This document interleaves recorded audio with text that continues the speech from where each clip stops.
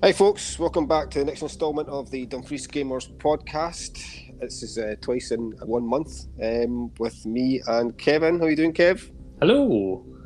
Crazy. I mean, Ah, didn't have any for a month and then 2 months or something, and now we've done at least 2 in 1 month, one I calendar think, month. I think we're spoiling them, I think. It's crazy. That's absolutely crazy. It's because things have calmed down now. That's what it is. You're back at work and I'm no longer moving house and boxes and stuff, so it's a bit easier. Some sort of normality, or as normal as things might actually get for a wee while. Yeah, as normal as it get anyway. So yeah, we've just got a wee agenda we'll go through today, which should be good bants. Got a few things to cover that are happening, have happened, and will happen in the future. Was that Christmas past, present, and future type thing? Yeah. That's what we're going for. So what's on the old hobby table for you, Kev? Might as well start with that. What's on your to-do list? Not a great deal. You've seen my Demon Prince, which is about 70% painted. Yes. You were sword not done yet, no? Yeah, you were quick to point out what wasn't painted rather than actually compliment what had been painted. Always focusing on the negative. Always glass half empty for you. So he needs done for a certain competition that's coming up, which we'll talk about later on. Yeah. And he's not done because I've been floating between him and my orc on bike. So that RTLW mini, which is the size of a rhino, is ridiculous. But it is very, very cool. Because obviously I got the Orc Codex, and so I got a bit of motivation to paint some stuff, but at the same time, too much in front of me. So I get Demon Prince finished off, I'll get that Orc finished off, and then I need to stop and actually figure out what the hell I'm going to do next. Yeah, your Poxwalkers, have you still got a line of Poxwalkers done? No, there's 40 painted. Nope, every single Death Guard mini is painted except the Demon Prince. And technically he's not, isn't he? I suppose technically he's not dead. And I also remind you, there's like 40 Poxwalkers, 40 Plague Marines, 13 Terminators, and 10 characters. So mate, don't take shit from me. Like, my painting schedule is absolutely honking, mate. Don't take my abuse like it. What was last thing you painted to finish? Have I ever? I don't think I have. Have I ever painted anything to finish? I think I get to a certain stage and go, I'll get back to that, and what I tend to do is I'll paint it all to like tabletop standard, because it's usually one of your competitions on, Kev, and then I'll sort of say to myself, I'll lie to myself and say, I'll go back and do the wee last bits of detail on that, and I'll go back to it. And I think I've done that with just about every single model I have. I think there's a few character models that I would say I would tick off as being done to my bestest standard that I could do, which just isn't the highest bar setting, to be fair. It's a very good standard. Well, that's you're not great liar, Kev. So like, I think I've got a few. So I think what I'm going to do is, though, I'm going to, because I've painted a fair bit of Tau. I say I've painted a fair bit of Tau. I painted a fair bit of Tau to a certain standard this last year. So what I'm going to do is, I think I'm going to take my World Cup list that I'm going to do, and I think I'm going to actually go back in and do the fine details and things. I think I'm going to do that. Nice. I think I'm going to do that. I think I'm going to get myself, because I think I'm going to look at like how much grey I've got to paint. I think, oh Jesus, I don't even know where to start. So I think what I'll do is I'll look at the stuff that I've actually painted up, and then go, you know what, I'm going to try and finish it a wee bit and just make it a bit sexier type thing. I do feel by saying it in the podcast, you kind of have now committed yourself to getting that done. Yeah, it won't be in time for the thing. You might find that my models get more and more battle damage as the thing goes on or something. But I can't see me having time to do all of it. But you never know. I did a tiny bit of painting last night, and only to change the colour on my guys' bases so I know what squad they're in. Nice. It's important. Does that constitute? It's important. Painting? I don't know if it does, but you know. But that's what I'm going to do that, and I actually might have. And the addict in me is struggling here, but I might have a clear out of stuff that I'm not using, Kev. I think I might have to do it. I think I'm going to have to... Example? My chaos stuff, I think. I'm going to have to... Yeah, I know. I think with a new codex coming at some point in the next 12 years, I think I'll maybe... Start from fresh. Move some stuff on, I think I could do. Because I've got like Chaos Space Marines, but they're the old ones. And there's new ones out, You know what I mean? I think I might try and and I've got bikers and things. No doubt there'll be some sort of refresh on bikers and things, or they just won't exist in the new codex and they'll get bumped into Legends or something. Yeah, that's what my feeling is. I might just shift it. I might just shift it on. Interesting. I'll see. I don't know. I need to go into the shed and find out what's going on. I need to. Good grief. I need to go in there and sort it out. But I mean, my Scions are good. I've got just the right amount of models, so that's good. That's good. Your Scions are immense. Having played the game with you the other week. Yeah, so I need to. They're beautiful and an absolute sledgehammer. They can be glass hammer, I think is the word. Yeah. Use, but there you go. Yeah. But, so that's what I'm going to do. That's what I've told myself I'm going to do. But I could be talking a lot of shite, so let's just don't hold me to that. So, watch the space. There could be a cheap Chaos deal coming your way soon. There could be, yes, a bundle. Yeah. New in the world of Warhammer and 40k and stuff, they've done Games Workshop have done Warhammer Plus. Lately, they've released that to mixed reviews. I think I've seen from the limited thing I've put on it, but they did release a cartoon, didn't they? A cartoon of Yarrick. Yep. So on Saturday they gave away, or they let you watch one of the animation episodes for free. Did you watch it yourself? I watched about 3 minutes and 27 seconds of it, and in between everything that I was doing, I managed to see the first 3 minutes and 27 seconds. So I don't think that really constitutes as watching it. So why didn't you continue to watch it? Because you didn't like it, or because you got busy? No, I just literally had no time. I think you'll like it because it does ramp up, and the Yarrick and Gazgul fighting stuff is quite cool. I mean, for a free Warhammer animation, which, to be honest, I mean, apart from Astartes, has really not existed up until this point. It's quite good. So yeah, it came out on Wednesday, and mixed reviews. So we've talked about this before, so I'm not going to labour the point. I think the Warhammer fan base is probably the most fickle hobby fan base on the planet, and Games Workshop are damned if they do and damned if they don't. So I don't know. Can you remember when Netflix first started? Because that was absolute pish as well the first time that came out. There's nothing on it. Well, when Netflix first started, Kev, this is actually showing our age. Netflix, you ordered the DVDs. And correct, so it was Love Film Netflix. Yeah, but do you remember when it first became all streaming and there was like... No. Right, okay, so I do, and there was nothing on it. And yeah, don't get me wrong, they kind of broke ground with that. So like 10 years ago, whatever. You can understand that there wasn't much on it to start off with.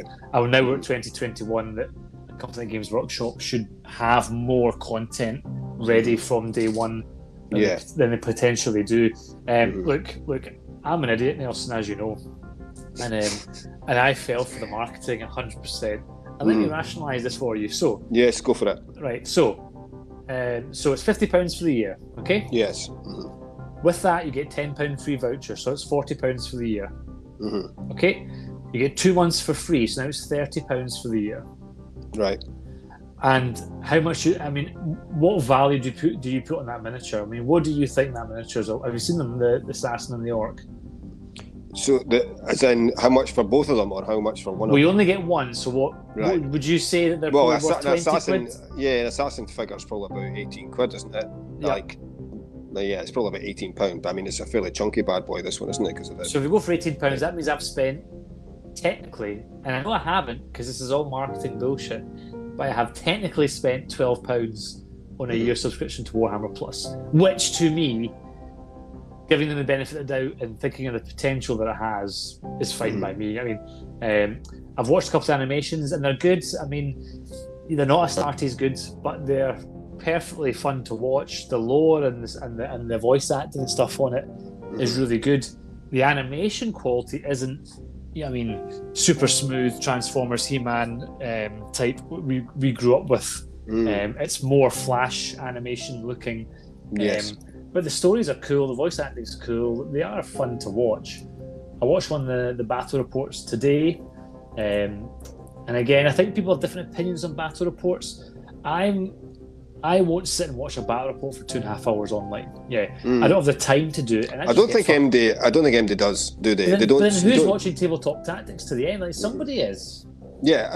So you'll watch it, but it's usually on in amongst other things, like Like I'll in the watch, backgrounds, right? Yeah, I'll watch it when I'm doing like the dishes or something, yeah. or I'm Yeah. doing something. Have it like on, like, so I'll watch it maybe in like 25-minute stints and just like go back to it and go like, oh, where did I leave it, type thing. So I'll tend to do that, or if I'm painting or something, which doesn't happen very often. But if I'm painting or something, I'll have it on in the background, or just chilling out. But certainly the ones they have one's 40k one Sigmar one. I actually watched the Sigmar one because I wanted to watch how the new, AOS 3 worked and what it was like. And obviously you can totally guess the production values through the roof. Great sound, great on-screen graphics. Obviously the minis and the terrain is world class. So even from a battle report point of view, it's probably unbeatable. You know what I mean? Yeah. It depends on what you like. I quite liked it because it was more about the rules and what was going on. Don't get me wrong, tabletop tactics is fun, beard and bone, having a laugh. That is good fun, but I find I don't learn anything watching it. I'm watching it for social fun. I'm not watching it for homework, whereas actually see your tabletop titans and your play 40k in 40 minutes. I quite prefer them. I find them more, inverted commas, educational, if that makes any sense whatsoever. So I can watch armies that I haven't played or have had new rules and watch it and get a flavour for it without having to spend 3 years of my life to get through it all. So that's just a personal preference. So I think the battle reports are cool. There's not many animations there. Ones are there are pretty cool. And then they've got their exclusive shows. Now, annoyingly, the Lore Master show, which is the one I'm really looking forward to, isn't there from day one. So I'm like, oh, come on. You don't even have one episode of one of the shows that you're selling as an exclusive show. So I would agree that there's not enough on it. If I was young, free and single, didn't have a job, and in my student days, I'd have burned through that content in an afternoon. I mean, it would have been gone in a couple of hours, whereas now with more going on, I'm going to get through in a couple of nights, and they're saying there'll be new stuff every week. So fingers crossed next Wednesday there's some cool stuff. I'm going to have a look at it. So I think what's there is cool. It's just not enough of it there. The Warhammer Vault, have you seen that aspect of it? No. So that's giving you access to old codexes, campaign books, White Dwarfs. That is potentially very cool.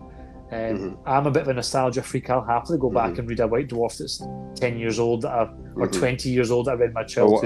One that with fond memories. I loved it. That sounds awesome to me.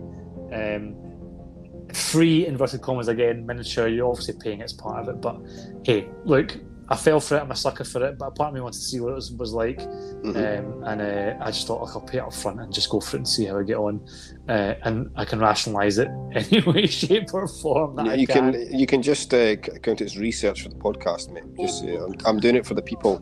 Well, the artist is like, I'm a simple man. You know what I mean? I go to work. I come home to my family. I get an hour in the evening to do some hobbying, and I've got a Friday night to go out and play some games. You get an hour? If I'm lucky, Nelson. An hour at most. I'm allowed to have a little indulgence here and there. But it's not as bad as people saying it is. I'm just, for paying the money up front, I'm looking at it going, there's not much there.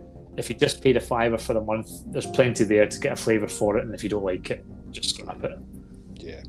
Yeah, that's fair. That's fair, dude. But the potential is massive. Yeah, I mean, if they get the list builder apps right, they could be brilliant. The Warhammer Vault, if they put everything that's old on it, would be brilliant. Free mini, who doesn't want free plastic? And the animations and the TV shows have great potential if they generate money through this, to grow into something really cool. So, hey, I'm gonna get myself in the ground floor and say that I was cool from the beginning and not a hipster who 2 years down the line joins in when it's all set up and perfect. Yeah, I think if the guys at Games Workshop like sat down and were realistic in what their ambitions are going to be like. I always remember watching a documentary on WWF, so the wrestling. I remember watching that, and a big Vince McMahon was going on about like what his vision for the company was. And his vision for the company wasn't wrestling; it was to make films. Yeah. That's what he wanted to do, and that's what they have done. Because you'll see like the films that, well, not The Rock now, but back in the day, so like Stone Cold's done films, The Rock's done films, but Bautista's done films. All these like wrestlers have done films. The Hulk Hogan and stuff. It's all like his. It's all under like WWE franchise type thing. So like that's what he wanted to do. So he wants to get his finger in that pie. And if Games Workshop had any sense, they would sit down and go, we've got like a massive amount of like backstory, ideas, characters that you could You just got to assemble it together and get something organised, and you would probably have. Because you don't have to think about like the universe that they're in or anything or any work. That's all there for you. Like the canvas is there. You just have to paint the characters on. And you've got characters. So if you got the right people in and we're serious about it, and we're like, look, you might have to speculate to accumulate here, but you can make like a seriously good film. You can make quite a low budget film though. I mean, it wouldn't have to cost lots and lots of money to do this sort of wee series. It could be literally like. And that's look at Alien. Alien was like what?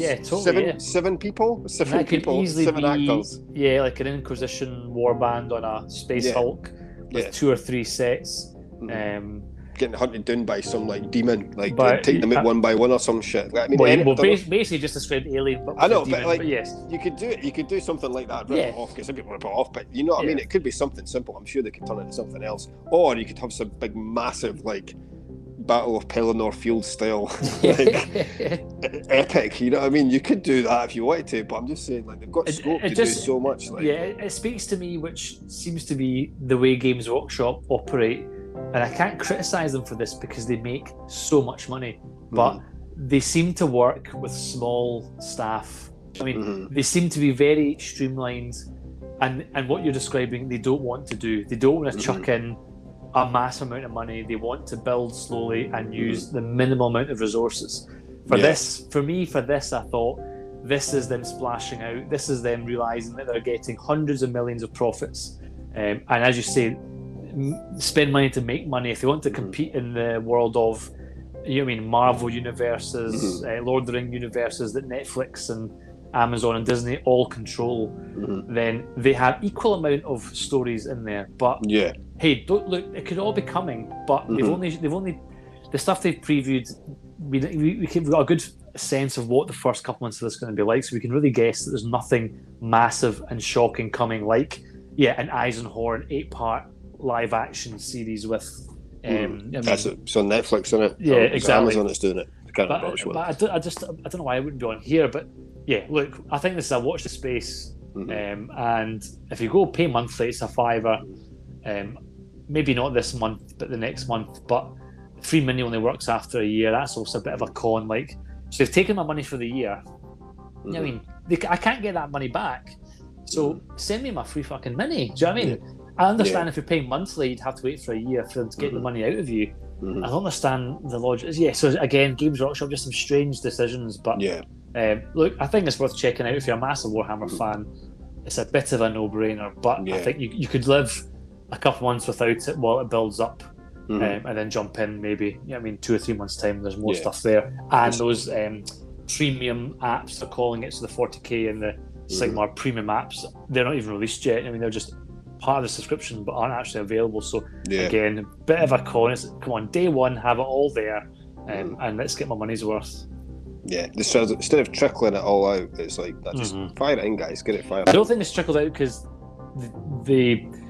it's like they just don't have it. It's not like they've got. I can believe the apps aren't finished because they're doing such a shit job with these apps. Yeah, I know. That I think they're not there, not because they want to trickle out to lure people in later. It's because they're just not fucking ready. Yeah. Because they're just not pumped the resources in here to do it. Yeah. Because I think there's probably 3 guys who don't even play 40k trying to build in these insane databases. Which Battlescribe seems to do it, but Battlescribe's got years and years and years of build up to it, and it's a sort of crowd managed thing. More than one person manages it. I mean, lots of people contribute to it. But hey, watch your space. I think it has great potential. I want it to be good. I'd be disappointed if 6 months down the line you ask me again, is that money worth it? And I'll be like, nah, that was a waste of money. I'll be a bit disappointed. I think one thing to keep in mind on a positive note with this is that I think in the last 5 years, Games Workshop has come on leaps and bounds compared. I mean, the gears turned so slowly up until that point. Once it got into 8th edition and they got that new CEO that came in or whatever and reorganised it, and we got them heading in the right direction, steered the ship the right way. I think the gears are turned a lot quicker. They're maybe not as quick as everybody would expect. Because I think because there's comparisons now to other formats. You know what I mean? You're comparing it to Netflix. You're comparing things to online gaming. You're comparing things. So they've got the comparisons, whereas before you didn't have that. So, but now they're at least getting their arse in gear and going, you know what? We need to be quicker. We need to be quicker in what we're doing here. Our turnarounds need to be quicker. And they are getting there. It's just obviously not as quick as people are expecting when they compare it to something else, you know what I mean, of like. So, but they are getting there. I have to say the changes the Games Workshop have been, so they deserve kudos for that, and they're raking it in. So they must be doing something right. But yes, there are frustrations. Because like mugs like me are paying 50 quid to watch 2 animations. I think maybe that's because like why would we do it? Because we know they're just going to pay it anyway. But we addicts. Do. What's wrong with us? We've got like addicts. We've got them on a hook. We could do anything, and they'll just keep on coming back. So it doesn't like they just don't like they just know it. As long as it's got a cool mini, a cool sculpt in there, who gives a shit what we do? Like they'll keep on coming back. So I think the animations online have got the most sort of criticism, but then I think that's because Astartes has spoiled people. I mean, Astartes is. I mean, people who don't even know what 40k is would watch Astartes and think that was cool. I mean, the production values and the quality of that is massive. And I know you could argue, but that's just one guy. Games Workshop's got 10 designers. Why can't these make the same thing? But he was also doing it over months and months and months, and they were like 2 to 3 minutes ago. So I think you can't compare this to Astartes just yet. And they've got the Astartes guy, so come on. Official Astartes stuff, when it comes down the line, I'm sure is going to be awesome as well. Yeah. Sure, it'll be good. Well, good. All right, anyway, so let's talk about some gaming now, as opposed to what made Horizon. Yes, please. So, just last Saturday we had the Apocalypse game. Unfortunately, you couldn't attend, Kevin. Bless you. But, no, but it says that you guys had good fun. We had really good fun. It was a good laugh. The rules burst my head a wee bit, but we got there at the end up. So there was 11 of us, I think, there in total. A really good day. Started at 10, finished just before 6. Didn't manage to get a whole 5 turns in, but we got 10 to turn 3, and it finished 7-6 to the Imperial. So close game. It was good fun. Like I said, I think everybody had a good time. It looked really cool, all the models on the table. Yeah, the photographs are fantastic. Yeah, it was great. I do like seeing big, massive armies just clashing together. It's just class. It's just Nobody awesome. tried to sneak in some grey models behind some scenery. There was a couple of grey models. What? A couple of grey models. Well, maybe not grey, but not quite finished, I would say. Not fully finished, yeah. Not fully finished, but I have to say it was probably 98% good painted, so I can't complain there. But it was really good. The terrain setup was good. The guys that set up the night before did a really good job. Yes, thanks to everybody for helping out and coming along. So that was good. That was good. I'd do it again. Maybe not like every week, but I would. Would you? So would you try the same rule set again? Yes, yeah. I would try the rule set. Once you sort of get your head around it, like anything really. It's just when you're playing it and you're doing it for the first time with loads of people. It's just like there was that was one of the things. Like when it comes to any sort of big event that you're doing and there's lots of people, you're multiplying the problem by. You know what I mean, by that many times. So that's not. Hey, I'm a teacher, Nelson. Yeah, exactly. You know. That's not having a go at the other players or anything. That was just we're all in the same boat. None of us knew what we were doing. Really knew what we were doing. We'd all watched like a couple of videos at most. That was most of our experience of playing Apocalypse. So the fact that we had a game out of it and managed to get it underway was good. That's good fun. Well, hopefully again, maybe next year we can try that again and use the same rules and try and get through more of it.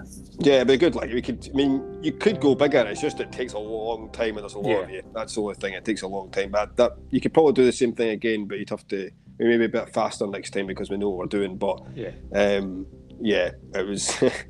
I have to say, some of the rules for some units compared to the rules for some others, there are some absolutely honking rules. Here's one of my things, Flesh Hounds. I took Flesh Hounds. Just fluffy. I took fluffy choices. Yeah. I took 3 knights as well, but I also took fluffy choices. Flesh Hounds, 5 of them in a unit, went to attack somebody. How many attacks do you think a Flesh Hound gets?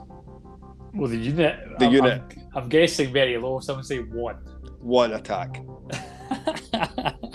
It's just Flesh Hounds in an Apocalypse. Just Flesh Hounds. What do you expect? They're like demons from the god of fighting. We got 1 attack in a unit of them. So I've got 4 attacks in my 4 units. And I think Space Marine guys, intercessors or whatever, got like 2 attacks. It's like this is just ridiculous, absolutely ridiculous. But anyways, so there's a few rules that was like, no way, man. But it was good fun. But Defo the Vortex missile helped the Imperial side. I'll tell you that one thing. I just cleared out a 12-inch plate of Chaos guys every turn, so that was good. But no, good fun. Everybody had a good laugh, I think.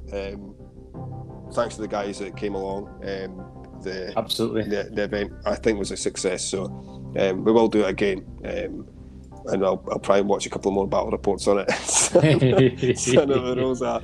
But it was good. It was good though. It's good. It's a shame you couldn't make it, Kev, but these life happens. No, I had done a bit of homework, and I was, and it is some sort of felt like I could talk people through it. But yeah, it wasn't help with the fact that I couldn't then make it to help. Well, I said to the guys, we should take comfort in that if you had been on the Chaos side, we probably would have lost by more. So absolutely. Absolutely. that was the comfort we got. I am a disease that was passed from team to team. That's it. So, but yeah, so that was good. But also on the horizon, the Ladder and Crusade campaigns will be coming to a close soon. Yep. So, if this podcast comes out by tomorrow, which will be Friday the 27th, that'll be the last week for the Ladder and the Crusade, and then for next week, the top 2 on the Ladder will play in a final match. So we talked about this before, that rather than just having one person walk away with it, they actually have a bit of competition and a wee build up to a wee final between the 2 players. So I'm not going to quote names. I'm not quite sure what's organised for tomorrow. But you don't know, do you? You don't know what's going to happen. But certainly we can feedback on the final itself when it comes round. And then the Crusade, there's not a prize for the Crusade, but there's certainly what's the word? Kudos. Kudos points. That's it. Thank you. Kudos points for the person who wins the Crusade. And if JK wins both, which is a potential, then I'm not sure what I'm going to do. We'll have to take a long, hard look in the mirror and try and figure out why we all suck so badly and he can just walk all over us in every sort of game. But I would like to thank everybody who participated in the Summer of 40k. It was good fun. It was great to have so many new people, and they're not even new people now. We're all part of the gang, so it's good to have lots of people coming in every week and playing lots of games of 40k. We are again looking to branch out into some other games like Age of Sigmar and Kill Team over the next wee while, but 40k remains God, and with that in mind, we have the 40k World Cup coming up. So, Nelson, can you remember who's in your World Cup group? I was just going to say that. Should we change it to World Cup? Should we change it to something else? Should it be World Cup? What would you think about? What would you call it? We could do with a more pithy name. Emperor's Cup or something? Emperor's Cup. The Golden Throne or whatever. Smash I don't JK know. Cup. That's it, yeah. Raven Guard must not win Cup. So we've all been grouped into groups of 5 or 6. And we'll play each other once in the group stages. Yes, and then that's what you were asking me, weren't you? That's what you were asking me. Who's in my group? So correct. So who's in your group? No, Scott's in my group. Scotty Tuhoti. Tony's in my group. Imagine that. I mean, as soon as you were doing the draw, you Tony's going to be in my group, so that's fine. Craig's in my group. Mm-hmm. I'm purely doing this off memory now. And Jack is in your group. And Dan is in your group. I was going to say, I'm sure Dan's in my group as well. There you go. So I've got a group of 6, I think. So there's only one group of 5, I think, isn't there? I think, if I remember. Yes. So if you listen to this and want to play in the World Cup, please give us a shout, because we've got. In fact, it's my group. No, is it my? No, it's not my group. One of the groups is a group of 5. Mm-hmm. So space for one more in terms of keeping things even and keep my OCD in check. Yeah, I mean, it doesn't make any difference, but yeah. It makes no difference, because the top 2, you could have 10 in the group and there'll still be the top 2 that go through. But yes, there's certainly space for one more if somebody fancies it. Yeah. So that'll be good. So are you could you talk us through sort of some advice on how to prepare in terms of your armies and how to set up games? what we'll do is we'll go over. This is so professional. We'll go over what the spec is for it. I think it's probably prudent to go over the spec for it. So I'll just load that up just now. The specs for it. So the army rules for writing the list for it is your warlord trait and your first relic is locked. But you must be shared as part of your army list. And psychic powers are locked and must be shared as part of your army list, so they can't change unless you have some sort of like in-game stratagem to change your whatever. That's obviously still legit, but up until that point. And then stratagems that allow you to take extra relics and traits can be used before the battle begins, so you don't need to do that on your list. And it's 1,500 points. It is, 1,500 points and match play. And it can't be changed during the tournament, so it sticks like that. There'll be random Strike Force missions from the GT 2021 pack. There's group stages. Everyone plays each other once, and then it's just like a sort of football tournament. 3 points for a win, 1 point for a draw, 0 points for a loss. I mean, the chances of getting a draw, but hey, you just said it could happen. I think we'll get one draw. I think we'll have one draw. You obviously get the 10 victory points for a painted army, and then the groups are randomly determined, and they have been. So the groups are there. They're pinned in the chat, guys, in Discord if you need them. It'll start in September, and the trophy to be won. And the last thing we're just going to cover here with the rules is just, again, this is all in the Discord, guys, but it's just so you know it's here. Is the terrain setup. So to try and keep it as fair as possible for people, we're going for we looked at the rule book for 40k, and in it gives you a picture of what they think the terrain should look like on the battlefield. So I looked at that, and we sort of counted how many bits of terrain they had. So it's their sort of take on it is that we put down 10 pieces of terrain, and they'll all count as obscuring along with any additional keywords they might have. So you would set the board up symmetrically as much as you can. Obviously, not everything in a box of terrain is going to be the exact same, but as symmetrically as you can make it. And then agree the terrain rules before you deploy your guys. So that's what you should always do that anyway. So the terrain is something I'm still quite poor with. So me too. It's hard enough, isn't it? Yeah. So what's your advice in terms of what terrain rules should you just kind of use and just keep life simple? See what you've got there, and keep it as simple as you can. The more rules you add in, the more sort of convoluted the game gets. But it does make it interesting and tactical if you use different terrain rules. But don't make something a ruin for the sake of making it a ruin. If it looks like a ruin, then by all means make it a ruin. But if it's not, don't just make it for the sake of it. And you've also got things like dense cover and things like that you could make. I mean, but if you've got forests and things, dense cover, that's probably a good thing to have. It does state in the rule book what you can count it as. Forests count as this counts as that. So that's probably the easiest thing to do is to say, well, what does it look like? That counts as that. When you start adding in barricades and things like that starts getting a bit more, and there's just more and more rules. I would just keep it simple, guys. Keep it simple, and it's usually ruins and obscuring terrain and a bit of dense cover is usually more than enough. More than enough. You're talking about craters and things as well. If I'm being honest, I hardly ever put craters on my boards. Not because Nelson, you're cheating because you didn't want to do the craters thing. It's just because you could just go on and on and on. I mean, it can just get so complicated. You've got enough rules to remember without remembering all those different. Definitely. And chances are you'll probably forget about it and then realise halfway through the game, oh, by the way, we were meant to be doing. And just keep it simple as you can. Try and keep it as simple as you can. Just make sure there's places that you can hide and have a good game. And there's no perfect way of setting a board up. There's no perfect way. It's just try and do it the best way you can. But I think if there's any homework to give out, because I think people are quite savvy now with 9th edition rules. So I think in preparation for the tournament, if somebody wanted a bit of homework, it'd probably be good for people to read through the terrain rules and just get maybe a bit more familiar with that. Because I do think that's probably everyone's weakest point on the rules at the moment. I think the important thing is that you and your opponent agree what 100%.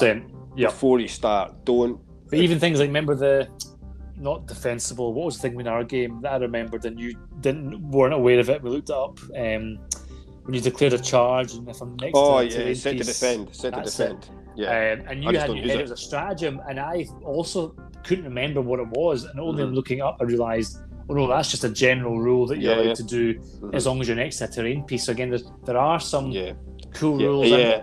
As long as the terrain piece has the defensible keyword, which you would have had to discuss before you started the game. So, but if you said it's a ruin and the ruin says it's defensible, then it is. Then you can do it for free, essentially.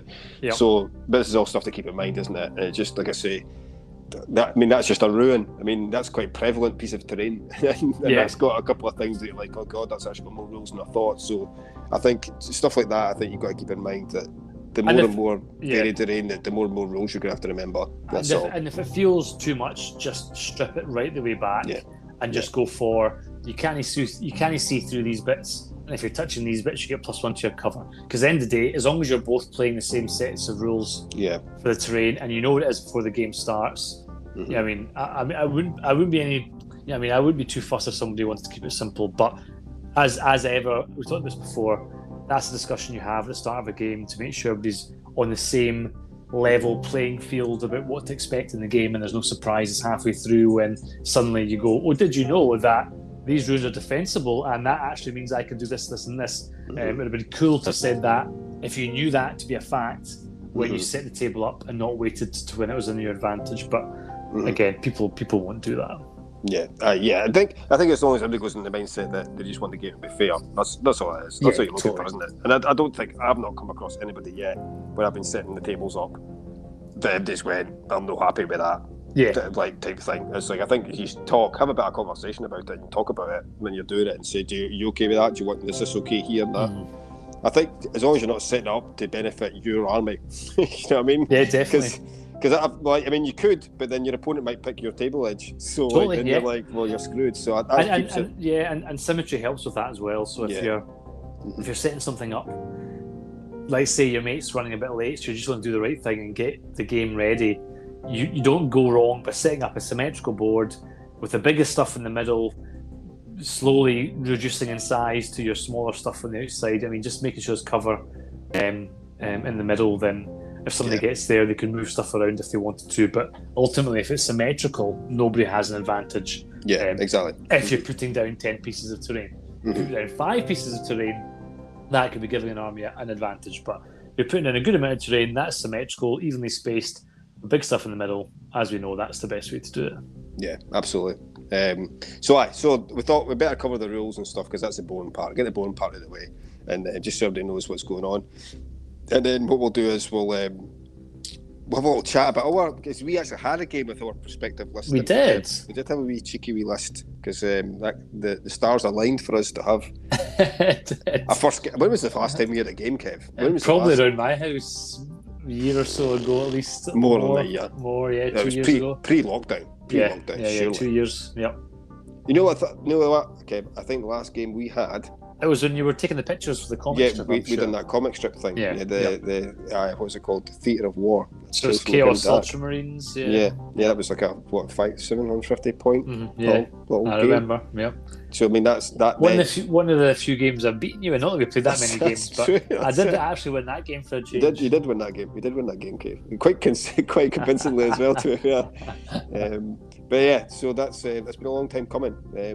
We'd played a bit of a game on Tabletop Simulator, didn't we, when lockdown was on? They did, but you had the patience of the saint, and I did not. So I couldn't. I'm still not a huge fan. I'm still not a huge fan of Tabletop Simulator. I tried to get into it to get it, but it's too clunky for me. Or maybe I'm too clunky for it. Who knows? It's probably that way around. But so what we'll do is we thought we'll get people's appetite wetted with it, and we'll talk about, because maybe some people doing the World Cup because it's a slightly more competitive thing, maybe thinking, well, I don't want to get my ass handed to me every time. I want to have fun, but I don't really want to have my ass handed to me, and I struggle writing lists or try to get my head round secondaries and things, and not sure what to take to a competitive type thing. I mean, don't get me wrong, it's not going to be hyper competitive, but it's as competitive as we kind of get. Sort of internal competitions. We've done this before, and it was good fun. I mean, we didn't get a chance to finish it, And I think a lot of people are champing at the bit to have another go at this and really yeah. push the boat out on what they can do. Yeah, it's good. I like it. I like testing myself. Definitely. Like I do enjoy it. Get utterly frustrated when I've made stupid mistakes. just as part of the learning. You don't get better if you don't challenge yourself. I like to try and push myself. So I thought we'll have a wee powwow just now about what we're taking. So I'll let you go first, Kev. Want me to ask you the questions? Let's do it. I'll ask you the questions. So we'll do it in sort of two parts or something. So we'll go through it. So basically we'll run through what we've taken and how we've come to that, and maybe some highlights of our stuff. So let's do it. So World Cup lists. So what faction did you pick for your World Cup list? So I swithered between Ultramarines and Death Guard. I've gone for Death Guard. I played them in the ladder. I got more Crusade games than I got ladder games. So the Ultramarines have had more of a showing than my Death Guard. And Death Guard is still my new army, my new shiny thing with all my new painted models. So new shiny Death Guard. That's really good together. You could have the ooze could have some sort of sheen. Slick oil type thing. Yeah. Okay. Slick pus oil all over. I'm going for Death Guard because they do have the rules are still pretty good. I've got a 9th edition codex.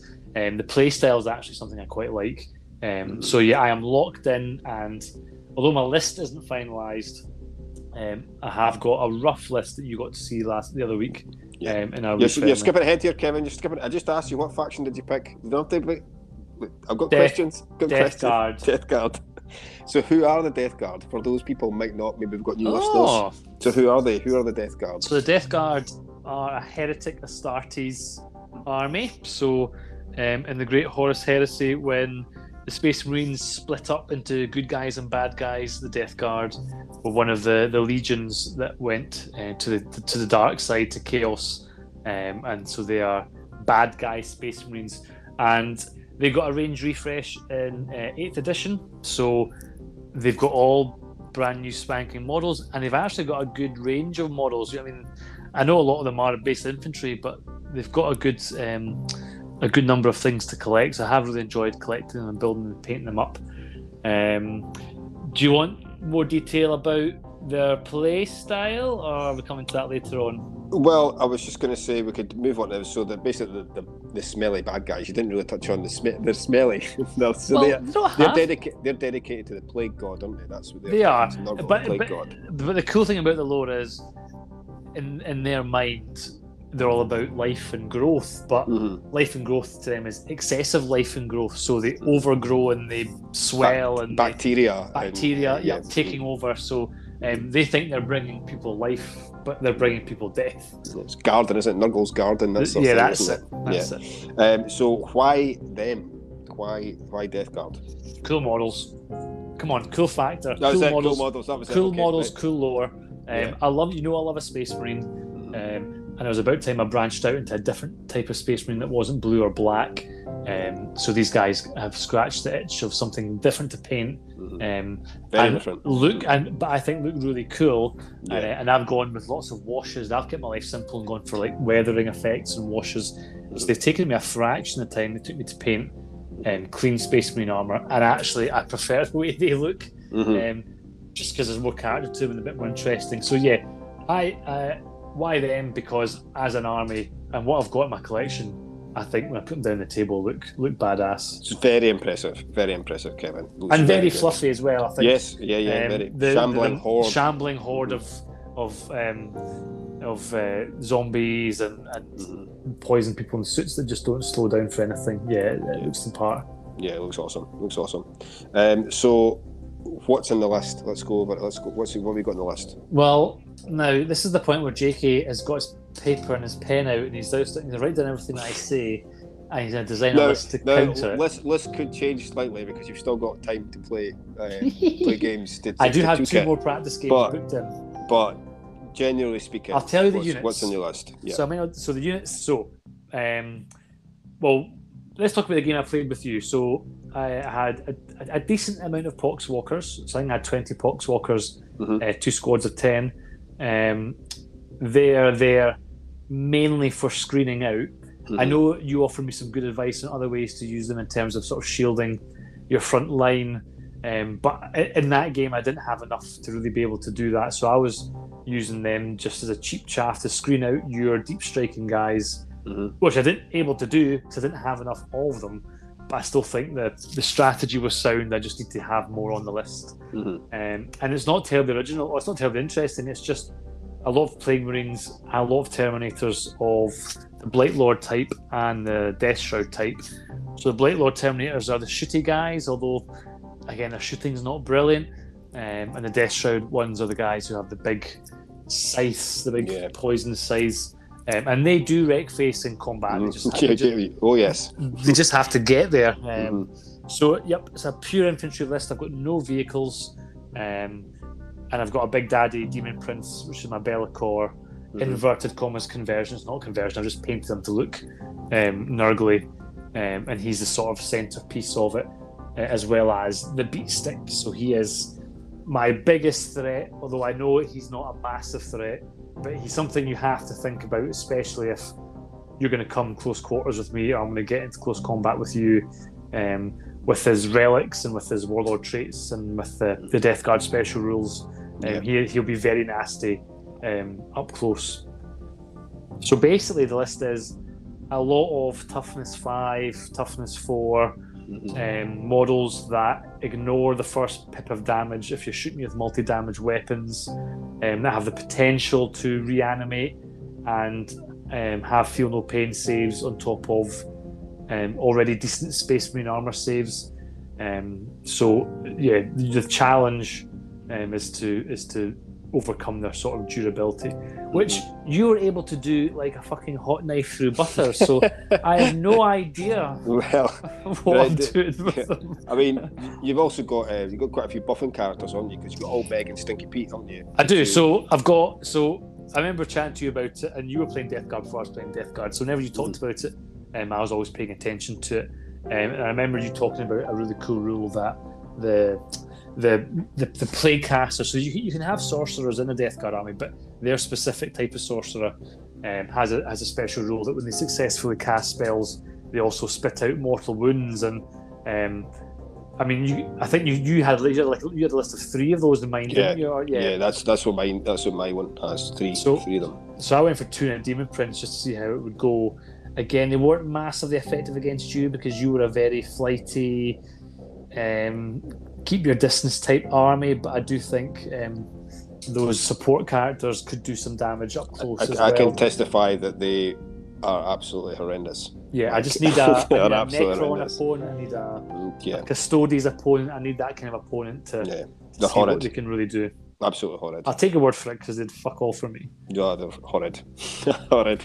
Ask Tony. Tony will tell you. They're absolutely horrid. I mean, the Death Guard have got quite a few. Like, I quite like all the Death Guard supporting characters. They're good. Sometimes you think there's too many. Yeah, there's too many. There's so many good ones. And they're decently priced. So, so in the current list, the list I played you, so 2 HQs are the 2 play casters of the Demon Prince, and then the support ones was the.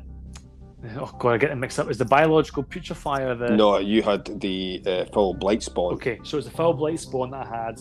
He's got quite a good close combat auto hit weapon, as well as a cool rule that stops people from fighting first, which when paired with a Demon Prince or honking. Yeah, it's a really good one.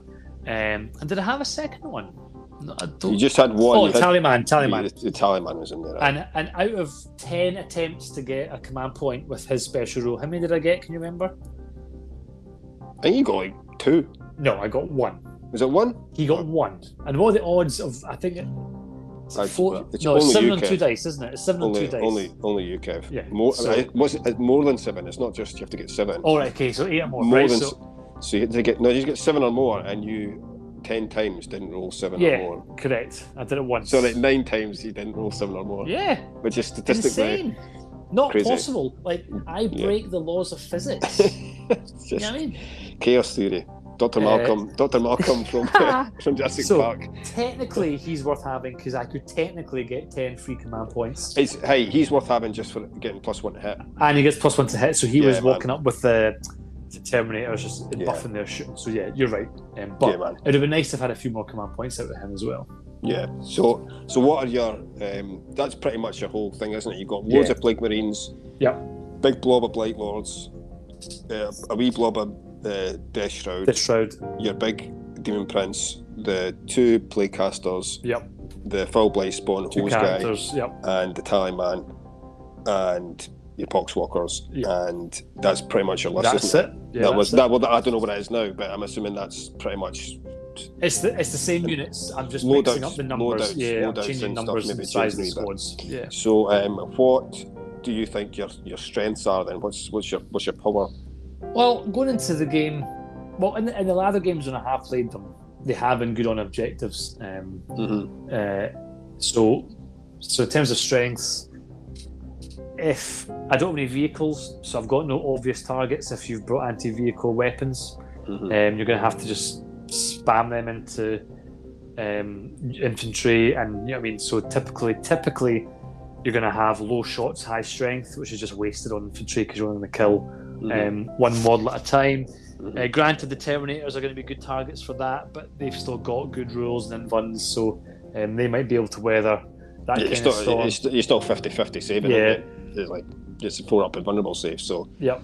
it's still a 50-50. Although UKEB, apparently, it's like... Yeah, exactly. Who knows? 90-10. Who knows? It depends how many old people I've cut up in the car, and my karma has been rammed right the way down. So strengths I'm pretty durable on objectives on the whole. I'm not saying they're unbeatable, as you taught me if you drop enough plasma and melter, that is going to kill anything. Nothing is safe from that. No. But generally, it's going to be more durable than a typical army. Close range, it is brutal. Oh, mate. And again, that's all stuff. That's why we talked about the new codexes before. They really are doing that really well, where they have very clear strengths and play styles, and that's all got to do with the background and history of them. The mortal wounds up close. I know they rapid fire always, but rapid fire guns are only 24 inches anyway, so you're still short ranged. A couple of blight launchers give you some range, but I don't have much range. So really, that was my next part. Was your weaknesses? What do you think your strengths are? That you're pretty durable and you can wreck face at close quarters, but absolutely. Your weaknesses are that you don't have any real range. Yeah, I can't. Is that what you're kind of worrying about? Yeah, yep. So the game plan is, and again, this will come to any surprise because Death Guard do play a specific way, but I want to be on objectives. I want to hold them.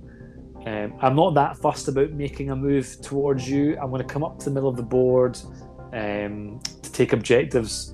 I'm going to make you do the hard work of getting me off the objectives. And if you can shoot me off them, fair enough. But if you need to come to take them, which you will have to eventually to win a game if you're playing primaries, you're in for a world of hurt because that's where I want you. And even in close combat, I'm happy for you to charge my playing marines. They're not going to do anything because they'll do plenty. Oh, aye. And the Poxwalkers with the right stratagems will do plenty. So, if you listen to this, you can either stay away from me, and that's fine because I'm out of range, or come close and die. So either way, I win-win. Yeah. I think definitely the board shrinking in size by a foot on one side and a wee bit in the edges. That's absolutely helped Death Guard power up, and Death Guard are a pretty powerful place at the moment. I know they were an early codex to come out, but they're still I think they're still doing well competitively. I think they're still doing okay. I don't think they're smashing tournaments or anything like that, but I think they're still holding their own considering how far away their codex was when it came out. And they're so tough, man. They're so tough. And like you say, don't underestimate. If any other army, I think, wants to go toe to toe with them in combat, fire it. All the units I've got will compete to a decent level in close combat. You do not want to get. I've seen Blight Lords just swathe through like whole chunks of armies just I think you and have no models. Chat stratagems later on, so I'll highlight a very good, as you know, stratagem that they have. They just don't die. They just don't die. That's the thing. Like, it's because they're so hard to, and like when you try and like get into them to do it, they end up chopping you down. You get less tough, and they smash you in, and then the mortal wound thing happens. Like the mortal wounds, and they're just so tough. Yeah, they're so tough. But like you say, for every strength you've got, there's always a weakness as well. And I think, like you say, they can be outranged. And very easily. They're not the fastest, so that's pretty much the two things you have to keep in mind, isn't it? When you're, you can make it so that's not obvious, though. You can make that so when somebody comes against you, think, they're going to be slow. It's like, well, they can be slow to a certain degree, but you can maneuver yourself so that exactly. that's not a huge disadvantage. They can get to where they want to go, but unlike an Elder army, it couldn't then change its mind and then suddenly be somewhere else. It's like a big massive oil tanker. Once it's turned, like it takes ages for it to turn the other direction, type things. But you better get out of the way. Yes, absolutely. There is no doubt of that, mate. They're absolutely horrendous. Try to go toe to toe with them, which is why I didn't. so with that in mind, will we chat about your sort of list and go for it. Right, this is going to be so basically Nelson was described the perfect counter to my list. Well, no, I didn't design this as a perfect counter to the list. Let's be fair. It just seemed to work out that way. Right. Okay. So what faction have you gone, Nelson, and who are they? So I've went for the Militarum Tempestus. So who are they? So they're basically the Spec Ops forces of the Astra Militarum. So that's like the bog standard guys of the 41st millennium. So you think sort of brainwashed SAS troopers that are sort of like relentlessly drilled to obey every command. That's just what they do. Unquestioningly. They just don't even talk. They just do it. They just really? Do what they're told. Yeah, they just do it. They just do what they're told, and they just do it. They might talk, but they just like don't give a back chat. No nothing. No emotion. They're like, you know what I mean? Just do what I'm told. Put point, bang. That's it. Done. So that's it. My own narrative that I've got is that they're called the 66th Meridian Vipers, like of the 66th, so it's like a snake. Yes. 66th Meridian you Vipers. You spent 2 to 3 evenings absolutely perfecting that. I thought they were making it 22nd, so it was like 2 snakes. I thought, no, I'm looking at 66. And then it'd be like execute order 66. Brilliant. So they're like black-clad badasses who serve my questionable commissar Hector Franco. So nice. That's my fluff on them. So we're talking questionable as in technically Imperium, but who knows? Who knows? I mean, who's the good guys in the 40? Well, True. Farsight. But that's, I mean, apart from him, who's the good guys in 40k? Nobody. Exactly. So questionable. Everybody's questionable in the 41st millennium, I think. So that's it. So why'd you go for them? So I'm lucky enough to have a good few armies, probably more armies than I should have, to be fair. So the selection Don't speak too loudly, someone in the house will hear you. She's upstairs. She'll hear me. But I picked them for a few key reasons. So, number one, they're actually the only army I have that is completely painted to a questionable standard. Important. that aren't knights, that aren't Imperial Important, knights. Yep. So, and then number two, this is the army that I took to my one and only tournament in Cumbria. Of course. I wanted to try and give them another chance to try and prove their worth, essentially. Nice. So I thought I'll try and work on them a bit now that it's in 9th edition. And 1,500 points is actually quite a tricky number, I think. To get an army to function well when you're sort of used to playing 2K. Mm-hmm.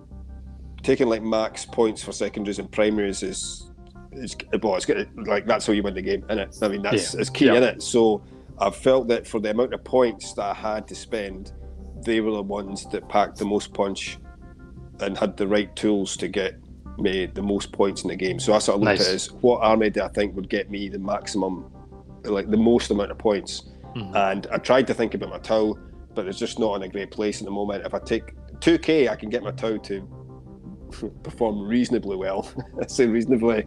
I've not had my ass handed to me in every single game I've used with them, but once you drop down to 1,500, it's really hard to get him to pack the same amount of punch. You know what I mean? It actually really hurts the list to do like that.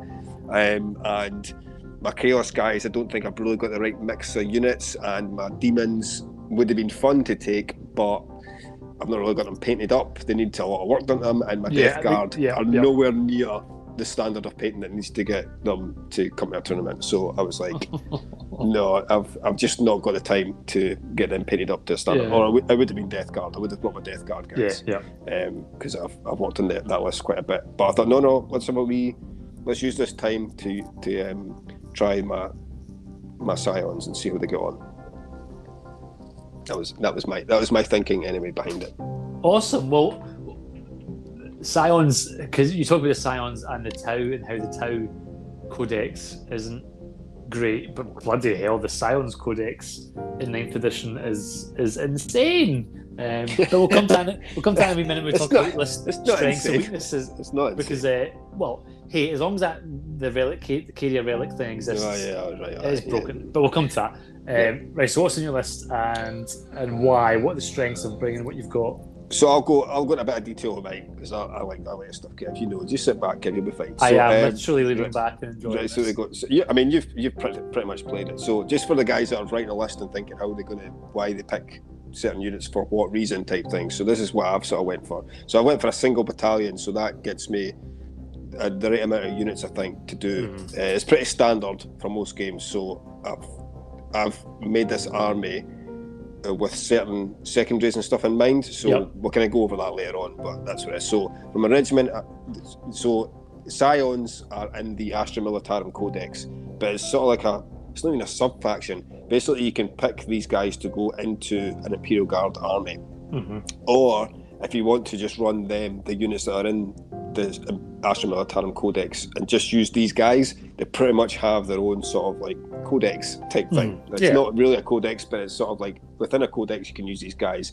And then they released Psychic Awakening, which was like for the greater good, I think it's called. And then it's not broken, but they've got like they give them like additional like doctrines and things. So that's like regimental doctrines, which is like your Space Marine chapters essentially.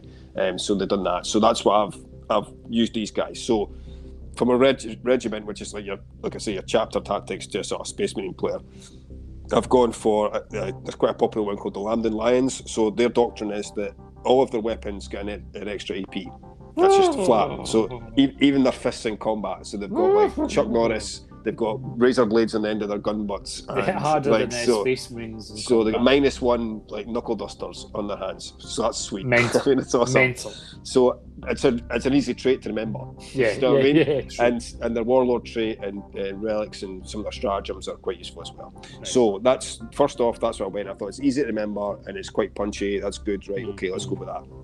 So I've got my HQs. I've got 2 Tempesta Primes. So one of them, a Tempesta Prime, is basically like a sort of captain type thing, like for a Space Marine player type thing. He's sort of like the leader of the guys. So I've got 2 Tempesta Primes. So one's my warlord.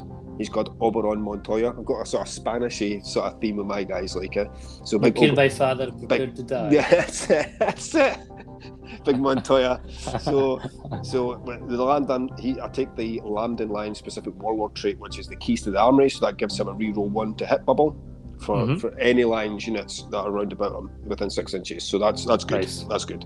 And then the other Prime, Big Falco Ortega, he's got like a wee stabby chainsword. So both guys have got chainswords, but instead of giving him just a gun, I've given him a Tempestus command rod. So that means he can do additional orders. Now, orders for guys that don't play like Astra Militarum is you basically buff the units around about you by making them do stuff better.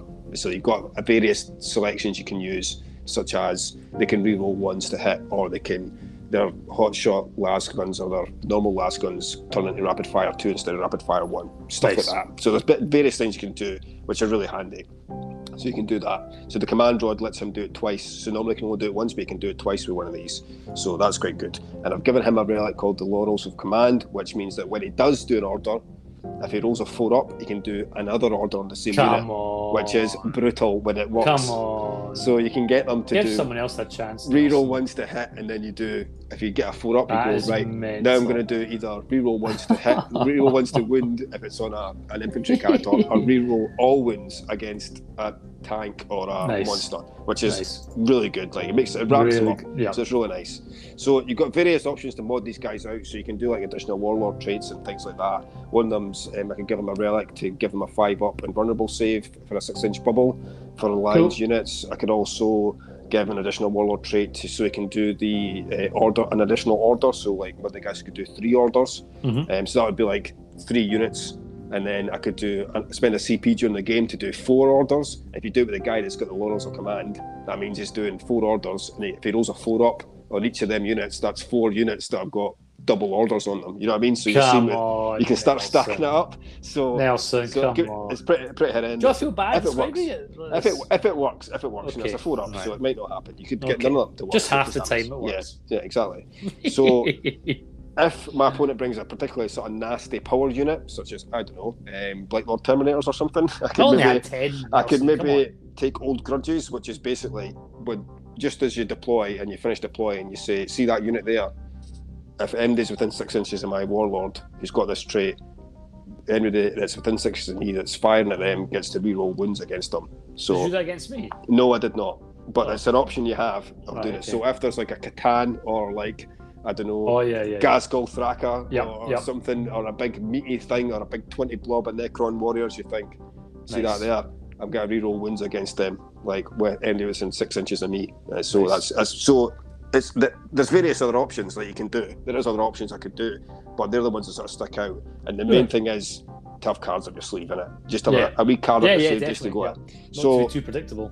Exactly. You can change it up a wee bit, so that's good. So for the troops I matched it slots. You can take 6, so I've taken 6. I've got 4 units, a 5-man. I've changed these up slightly, Kev, from our match, and I've done in the 5-man units. I've given them the hotshot volley guns. So for anybody that's not in the know, a hotshot volley gun, a hotshot weapon, it's basically like a las gun, but it's at AP -2. So, and with landing lines, it's actually AP -3. So just a humble las gun is at -3 AP essentially, and the hotshot volley gun is like a slightly stronger version of it at strength 4. So that's my wee basic unit, guys. And then I've got 2 units of 10 Scions with 4. Do you hear that, folks? His basic cheap chaff unit is AP3. I just in case you missed that. The lowest AP I've got in my army is -1, so that's the lowest AP because of Lambden Lions. So the other 2 units are 10-man plasma squads. So they've got 10 men in them, but there's 4 plasma guns in each squad. So they're guys, that's different to what I took with you. I took the plasma guns in the smaller squads. I've changed it up now because I think this is a much more all-round unit, so they could take out like infantry and tanks. They've got an option to take out both, so I think that was probably the best thing to do. You know what I mean? Nice. So that was my thinking. My elites, I've got 2 4-man Scion command squads with metal guns. Anti-tank's never a bad thing, is it? So, and remember the regimental doctrine makes these AP -5, so kiss that 2+ armor goodbye. Jesus. See ya. Straight through. So Land Raiders just melt to these guys. So that's awesome. I've also got a shady wee character in my elite slot. He's called an Officer of the Fleet. So he's there basically to buff my next choice I'm going to tell you about. But he also does this wee handy thing where he can dish out mortal wounds once per game with a wee airstrike that he does. So that's quite good. That's quite handy. Just to plink off the last couple of wounds on something, you can just... Hey, that's Death Guard strats. It sounds like it, doesn't it? Yeah. So how are the guys getting on the battlefield, Kev? They are swooping down in nightmare fuel-inducing Black Hawk and planes. James Cameron's alien-style dropships. Yes, dropships. That's it. I just saw horrid bat creatures coming in, darkening the sky and dropping off plasma and melter. That's it. So I've got 2 Valkyries. So they're like sort of gunships that come down and they carry troops. So they've got 2 sets of heavy bolters. So that's 6 heavy bolter shots, a multi-laser, and some multiple rocket pods on there as well. So we are in the pipe 5x5. So I've opted for the anti-horde variant in these guys because like I'm basically got like a 4-up ballistic skill, and the anti-tank versions is basically like 2 shots. You know what I mean? With a las gun or a like crack missile. and a 4-up, that's probably rotten. They probably not even going to kill anything, you know what I mean? Yeah, Because yeah. by the time you try and win something, it's probably not going to do anything. So I've just went, you know what? I'll just go for troop clearing. That's probably, it's never a bad shout, it's troop clearing. So I've got an option to spend CP to make them -1 to hit at all times. So even if they come out the sky and they hover, they're still -1 to hit. So that could be really useful against certain folks. Just depends what you're coming up against. And then I've also got dedicated transport, so I've got 3 Taurus Primes, so I affectionately call them the Canyoneros. So, the Simpsons, remember that? Canyonero. So I've got them, 3 of them bad boys. I love them. I think they're awesome, like little transports. They're so nippy. And they've got good shooting on them. I mean, for their points, they've got decent shooting. Yeah, missile launchers and autocannons. And remember, because it's an extra AP on them, so the missile launchers are crack missiles, which are now AP -3. Right, come on, Nelson. And the autocannons are now not -1 damage 2, they're -2 damage 2, which is like a big difference, you know what I mean? So yeah, it's good. I find that the loadout on them helps you deal with horde and anti-tank. So it's a bit of both, because you can fire crack or frag missiles, so you just mix it up. I think it's good. And they're fast. There's like 14 inches, man. Yeah, they're awesome. And they hit on 3s. I mean, what's not to love? So that's it. So last 3 gems that I've just said there, they take my list to 1,500 points exactly on the nose. The nose, Kev. Nice. That's good. I mean, it's meant to be, isn't it? Mine's 1,500 points and didn't do very well, but yes, if you think that makes a difference, so you can live in that world. That's fine. So it's strengths, because I think that's the next sort of thing. I think we've heard your strengths. No. Armor is irrelevant to anybody else. So my list strengths they're fast. The Valkyries can get troops out when you need them. The Canyoneers can bomb anywhere. Mm-hmm. So even the humble foot soldier's pretty speedy, because you just use the move order on them, and that twice if you want. Yeah, so they're going like between 14 and 24 inches is the minimum they'll go. 14 is the minimum, 24 is the maximum inches for a foot soldier for little guys. And that's crazy. Like the Eldar don't even move like that. Exactly, it's crazy. So I mean, they can't shoot at anything afterwards, but still, like it's still crazy, like that they can get wherever they want to be. That's crazy. So basically, I can also deep strike as well with all my scions. So I just like no part of the battlefield is safe. Like no part of the board is safe. Okay. So that's awesome. The hit hard, the glass hammer army. That's what they are. That's what they do. They come in. Any army that sort of relies on high armor value is going to shit their fucking panties when these guys come in. I know you're going to try and argue that that's their weakness, but listen. Here's an opinion from me, having played the game. The glass hammers, I've never fully. Well, you circumvent the glass hammer weakness, which is glass hammer is something that can't take fire but can give it. But your shit isn't on the table to be shot at, so you are not a glass hammer. You go where you want to. It's in front of you, and there's nothing left to retaliate. You are literally just a hammer, Nelson. Well, it's not a glass hammer, because they can't take it. If I try, there's nothing there, but you're not on the table to be shot at. Yeah, I know. It's just good. I mean, the Bali basic troops are AP -3.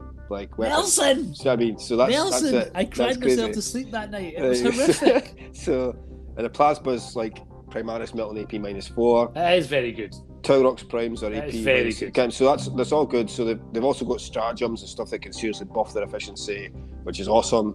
And if they need it, Kevin. So like, the only ones that are really missing out from being hyper powered are like the Valkyries and the Officer of the Fleet, because they're the Lambden Lions. That's essentially like, never mind. What can you do? There's still -1 to hit, which is a pain in the arse to a lot of things. But I will say, reservations I've got about the army. I've got 0 melee and psychic ability, so like that's not great. So I don't have any. Well, I say 0 melee. I'm -1 to hit in combat. I took a wound off your Demon Prince. You did.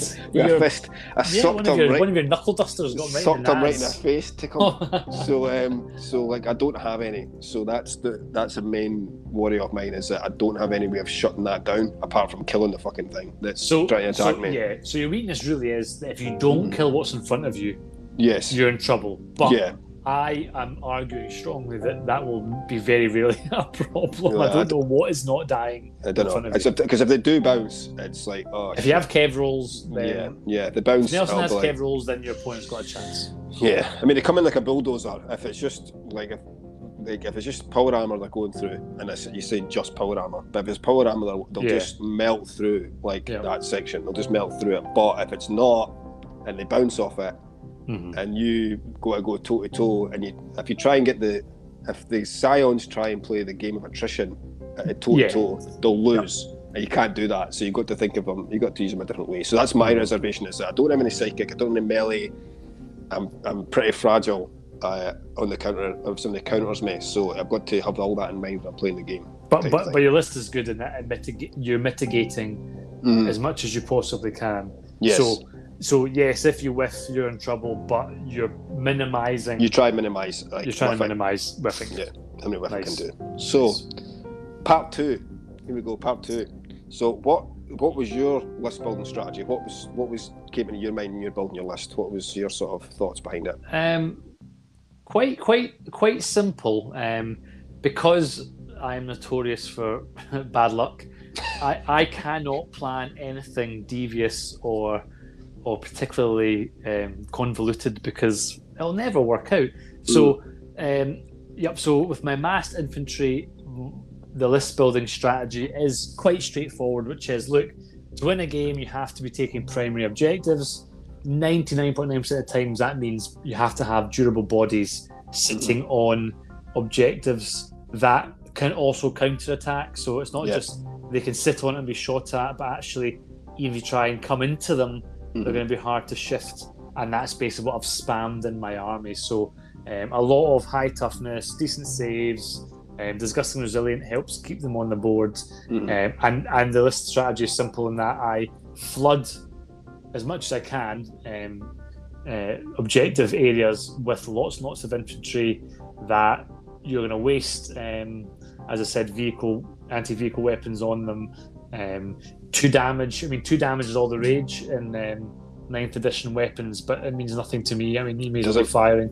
It doesn't work. So you're going to have to really dedicate a lot of effort to clear up one objective, and that just means the rest of my army is kind of safe in other places. And I do feel like I've got enough bodies that could then maybe push up and take those objectives back. And I've got obviously stratagems to get poxwalkers to come back and sit back on objectives. So when you feel you've cleared out the horde, the plan is then the horde kind of reappears, and you've got to do it all over again.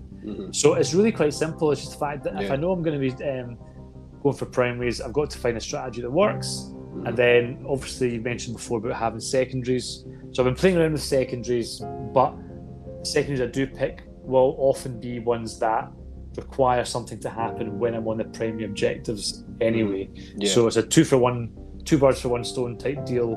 Gives me less to think about. I mean, less to I'm a fan of that, mate. I'm a fan of that. Less to control and try and manage in my head, and just know that, right, I've got to go and get these objectives. Granted, I'm slow, so I do have to make an effort to get where I want to be quickly or smartly.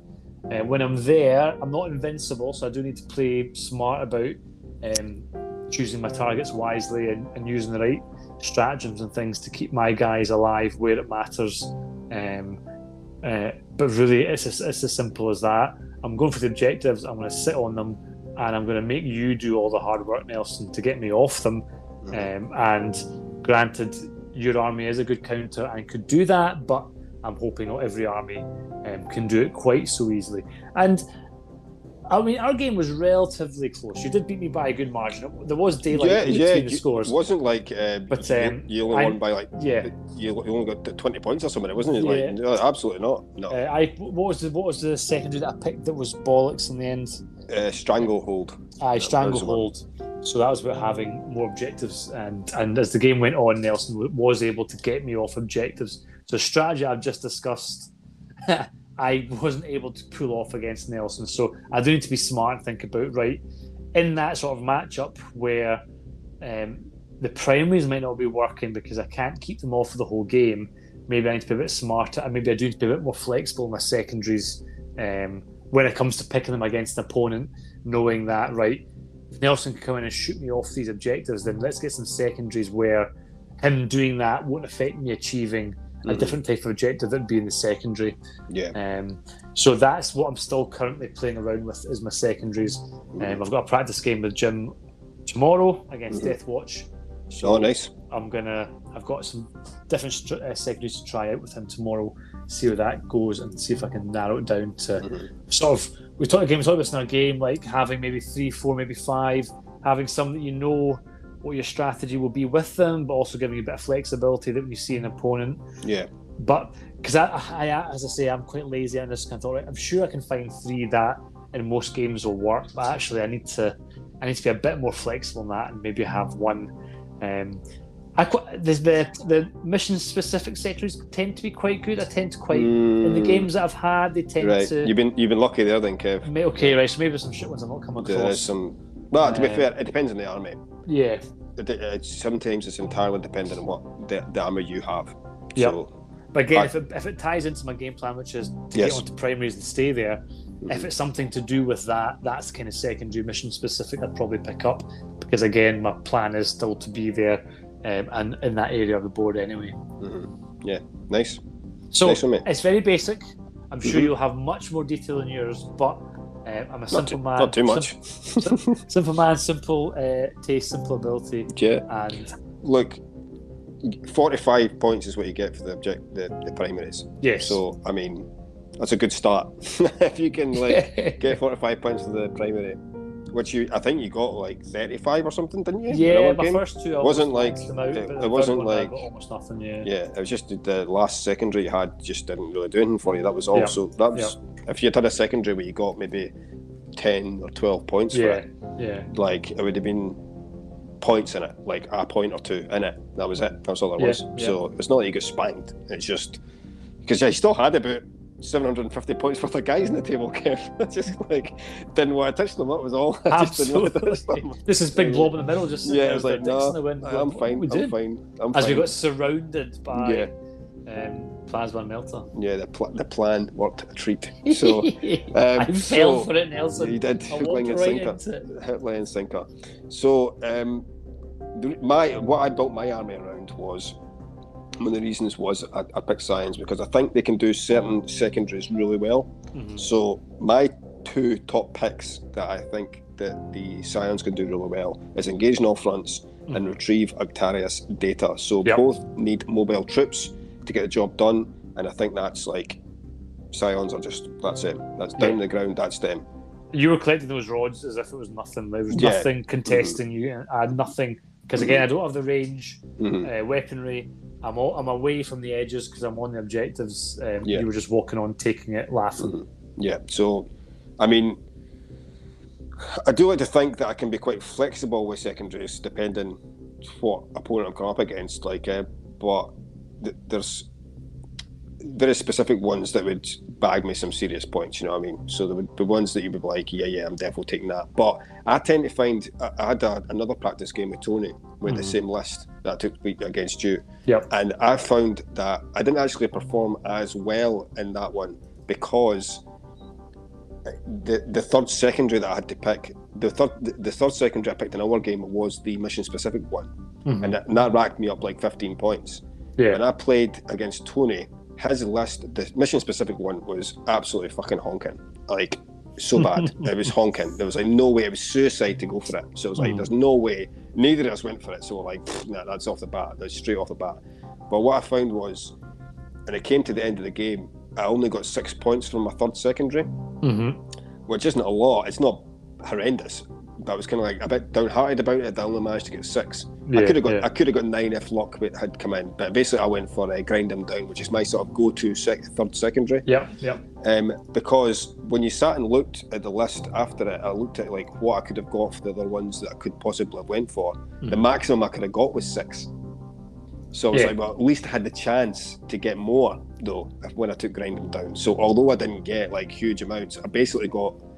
But that was the best one I could pick, and 6 was the other ones I could pick. So sort of like take out the vehicles because they had like 3 monsters or something. That would have got me 6 points, and that was it. I couldn't get any more.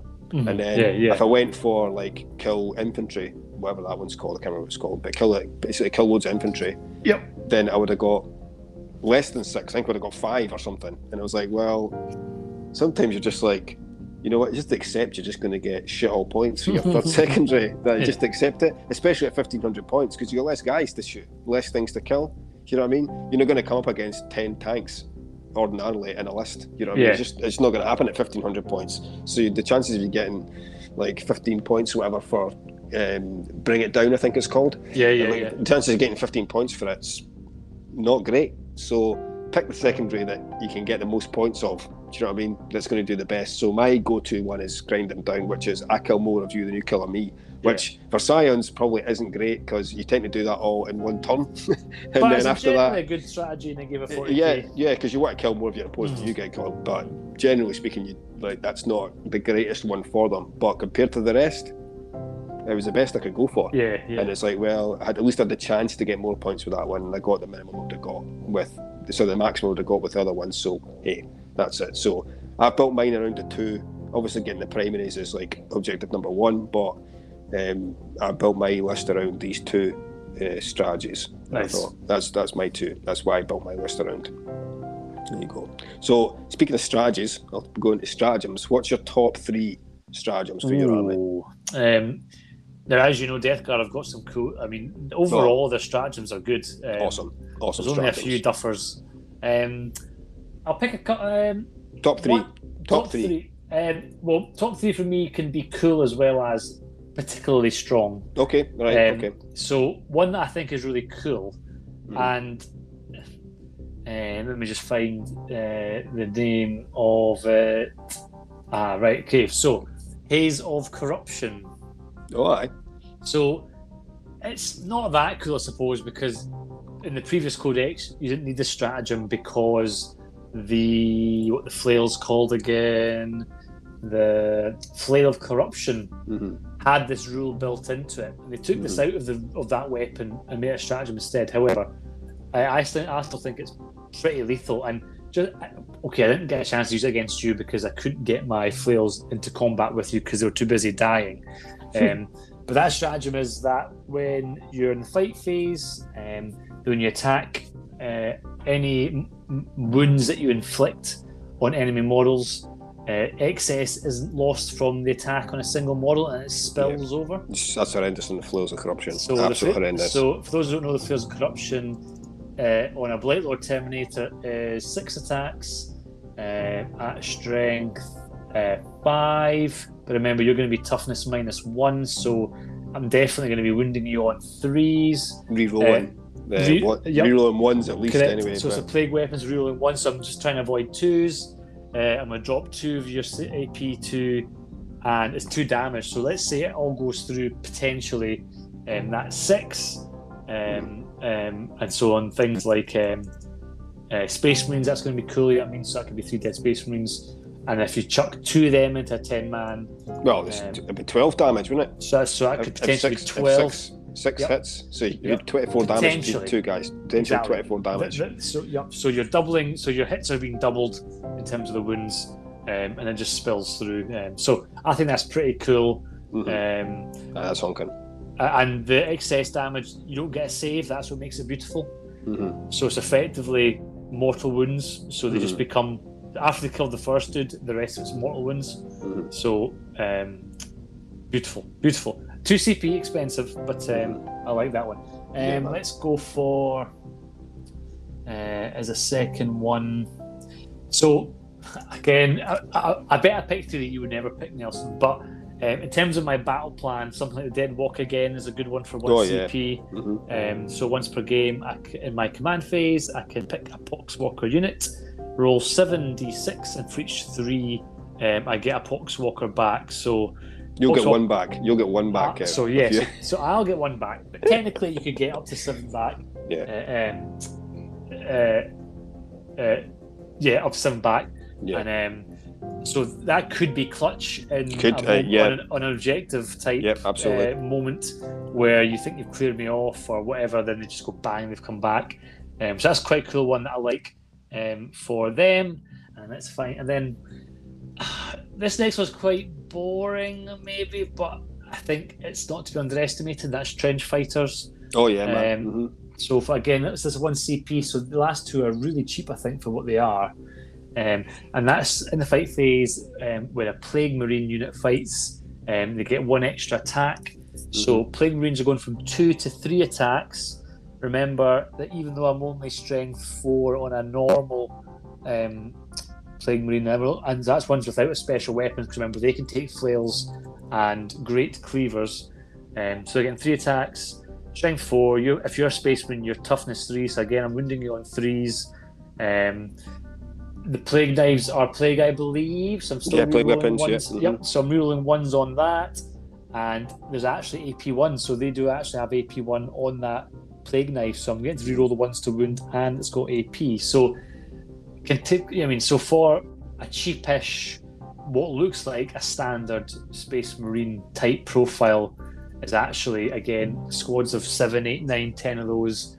Chucking that on it, you're talking about 30 attacks with AP1, rerolling 1s to wound, but probably wounding on 3s. So it's only 2s I'm trying to avoid. Then again, that for 1 CP, that can be a no-brainer if you've charged into me and I'm like, nah, let's just delete what's coming. Yeah, if you need to hold the objective down, yeah, man, just chuck that on and say, nah, not today. Yeah, not today, my friend, not today. So there's loads more. Those are 3 loads. Quite cool ones that actually link to the list that I've got, and they're on my to-do list, so to speak, when I'm playing a game that chances are they'll come up in the right circumstances. Hot picks, that's what I call them. Hot picks, mate. But actually, there's very few that are crap. They're really strong. My cheat sheet, I shit you not, has 28 listed stratagems. Sometimes there's too many. There's sometimes too many. You're like, you're right. So I do highlight my favourites, but I like to remind myself. Because you don't even have vehicles. So there's vehicle ones that are awesome as well, and you don't have them. So that's 28 non-vehicle ones. Purely for buffing infantry type stuff. Over yourself. Awesome. I know the answer to what the best strategy is. I think you will. Yeah, but I'll let you share it with everybody else. Well, top three. Well, not in no particular order, but sort of. So I put mine on the ones that I tend to use in games the most, because and every bloody turn and face. Well, if I can, So I use these in most of the games. There's some really cool ones, but these are the ones I use most often. So the first one comes up as precision drop. So that means when the guys jump out the Valkyries. So the cool thing about the Valkyries is, and with Scions, is that in a sort of Rhino, you would guys would disembark and then the Rhino moves type thing. The good thing about the Valkyries is the guys jump out at any point that it moves across the battlefield. So you could be halfway across and the guys jump out, which is like fluffy as hell. Like it's awesome. So that's what you do. But ordinarily what you have to do is you have to drop out 9 inches away, and then you have to roll a dice for each guy. It's sort of like an explodes thing. You would, if a 1 comes up when the guy dies when he jumps out, you pay this CP. You can jump out 5 inches away from the opponent, and none of the guys die. And ignore So they just ignore that having to roll 1s thing. So they just all get out. How many CPs did you say that was? That's 1 CP. Mental. 1 CP to that. So you just jump out, you're 5 inches away from the guys, and then that's like, I'll just charge you. Get an objective and just charging it. It is so good. If you just think, imagine any other codex where being able to deploy within 5 inches would cost 1 CP. I mean, that's what we're talking about here.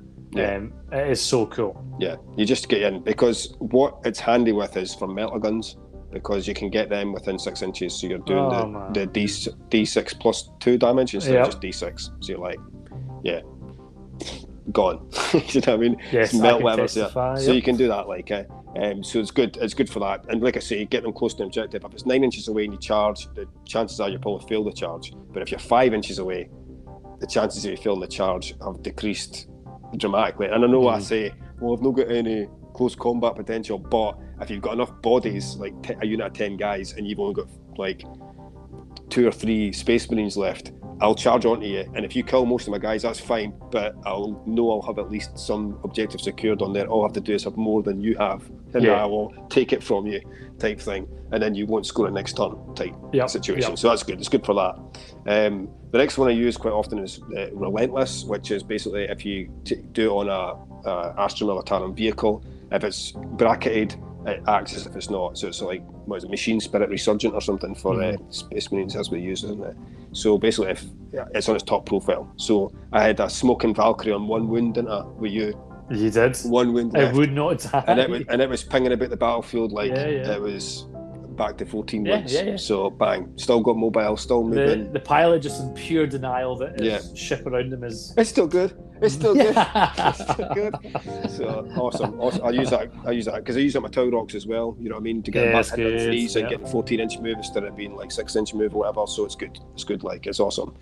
And then last but not least, probably one of the most broken stratagems in the game is Vengeance for Cadia. So one CP, which I'm going to rate the shit out of it now because it will not stay in the codex. I don't think. I can't see it staying. It's got to be gone. It's gone When it comes out, when the new codex comes out. So essentially, and it's only against chaos. It's only against chaos. But when it is against chaos, it's such a massive boost up. That's why I think you think that Scions are quite powerful. Yeah. It's because I've had that boost from Vengeance for Cadia, which is you get to reroll all hits and all wounds against a chaos. So you put it on a unit. Your unit of guys, so say I've got like my Melta Scions or whatever, they would reroll hits and wounds against a chaos target that I've selected. Yeah. Which is, I mean, you can do it in the fight phase and in the shoot phase. You can do it in Overwatch as well. So if somebody's running into you can Overwatch them as well. So it's just such a powerful niche thing. But it's good that it's chaos and that you can do it against demons and chaos and knights and that kind of thing. But it's still very niche. And you shouldn't really build your army around it because chances are you'll come up against no people that you can use it against in a tournament, you know what I mean? But when it does come up, that's like a go-to. In fact, I've played my Scions many a time and forgotten about Vengeance for Cadia until about halfway through turn 2. Well, that's ridiculous. Oh shit, I forgot about Vengeance for Cadia because I'm so used to not playing Chaos. It's like Death of the False Emperor for like Chaos Space Marines, but you always forget about it because you're hardly ever playing Imperial unless you play Imperium all the time. Like if you're not used to it, you're like, oh shit, man, I'm like getting an additional hit on a 6. It's like, I forgot about that. So it's one of them, you know what I mean? I like it. I don't mind it existing, but it needs to be cost more CP. Well, you can put it on a Baneblade for 1 CP. Exactly. I think nuts. Yeah. So you could either, because the new codexes often have multi-values where they appreciate that on a 10 unit is very strong compared to like a 5 model unit. So I wouldn't mind like a 2 CP for power level, whatever, and then 3 CP.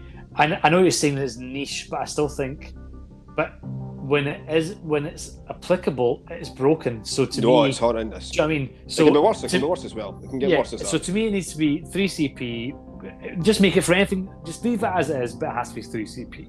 That's honking. But a clutch time that would really work. But correct. But that's when you're chaos. If you're a chaos player and you come up against a Cadian Imperial Guard player, if you win that match, you should just probably say I've won the tournament hands down because it's hard to play them. Your guys in your army must have got bored every phase shouting "Vengeance for Cade." I know. We did this 6 times already, lads. Come on, it's getting boring. I know. Yeah, because they've got the relic of Lost Cadia, which is I think it's just a once per game thing that Cadians can do. But it's like a 6-inch bubble or something, or a 12-inch bubble or something, and everybody's re-rolling hits and wounds against all chaos things in an Imperial Guard army. I mean, how many things can you fit in a 12-inch bubble? How many Luminos can you fit in a 6 or 12-inch bubble? Yeah. And this as well. Cadia's got a lot to answer for, really. It's gone. Get over it. You know what I mean? It's gone. So that's it. So what faction would you be like? Oh no, I don't want them. I don't want to come up against that. That's the hammer to my anvil. Good question. I mean, thinking about Scions goes without saying because they've already punished me. Looking at my group, I'm not taking any for granted. Well, you don't know who's bringing what though, because people have got multiple armies. Correct. So you don't know, do you? But let's do some hypothetical chat. So let's say, JK's sweaty regardless. Okay, so whatever he brings is going to be sweaty, and I know he'll be savouring every little tidbit that I've shared in this podcast about how to counter me. So his Raven Guard is bullshit in that it does fight from afar quite happily, as well as redeploy and move into where it wants to go. when it needs to. So he's got maneuverability and he's got long range shooting. So Raven Guard would be a good counter. I'm not played Custodians this edition, but I'm watching them and they seem mentally good. And the vulnerable save is always with their invulnerable save and objective secure rules, no matter how many unit models they have, type stuff. They're good at the objective game. I think they could be strong, and similar to the Scions, they don't seem to have been punished greatly with the rules changes. I mean, the Codex is just as good, and I'm terrified at the thought of what they would do to make, a Scions 9th Codex or Custodians Codex, because they will be power creep, and they are going to be better than they are now. Part of me wants to say, Nelson, I'm not afraid of fucking No Ghost, and I think people have more problems with me than I'll have with them. That's good. But yeah, I'm thinking Custodians, not looking forward to it, and potentially Raven Guard, not looking forward to it. If Yaki brings the Black Templars, bring it on, because I'm up for close combat, dropping his toughness and stuff, that's good. And my other two players are probably going to bring something chaosy. So again, if they're bringing fighty chaosy stuff, I'm not too fussed about people closing the gap and coming in. So I'm okay. I feel okay. I think you should be quietly confident, Kev. Imperial Guard would be what would frighten me, whether it be Leman Russ spam or Scion stuff. Fortune's not in my group, but in later stages, I do think Guard could do me in, and there's a good number of Guard players, so there's a good chance that if I was to get through, I could find an opponent at that game that won't be in my favour. Yeah, bro. Especially Cadians. Any Cadians, seriously. Anyone? Yeah, absolutely. Yeah. I'm not even asking you this question. I mean, who the hell could scare an army that can't be touched and kills what it looks at? That's not true. That's not true. That's not true at all. What are you thinking? I'm not particularly scared of any, because I like the challenge of taking on different armies. I think obviously not going, because I usually go Chaos or whatever, and then you do get that thing where you turn up against I'm going to get on this, but Imperial Guard player who's got a Relic of Lost Cadia or something that's against Chaos only and Avenges for Cadia and stuff, and you're oh man, this my Codex is not great in the first place, and now I'm actually being punished. Look at this type thing. You're like, oh, for fuck's sake. So I've not got that problem this time, so I can't have that as an excuse. Because you're the arsehole with the relic. So I know I'm the guy with the stratagem. So there you go. So, but I do say there's I'm not particularly, but I mean I've not had the displeasure of facing Drukhari yet. So I think they would be quite a hard list to try and overcome, just because they're actually better at what I do than what I do. So I think they would probably be. That would be quite a moment, but it might not be. But I think that would be an interesting game. I think. Yeah, that would be interesting. Yeah, cool to see. But at the end of the day, I would say anybody that's any army can do well depending on the commander you're coming against. So if the guy in the command of them knows what they're doing, you might.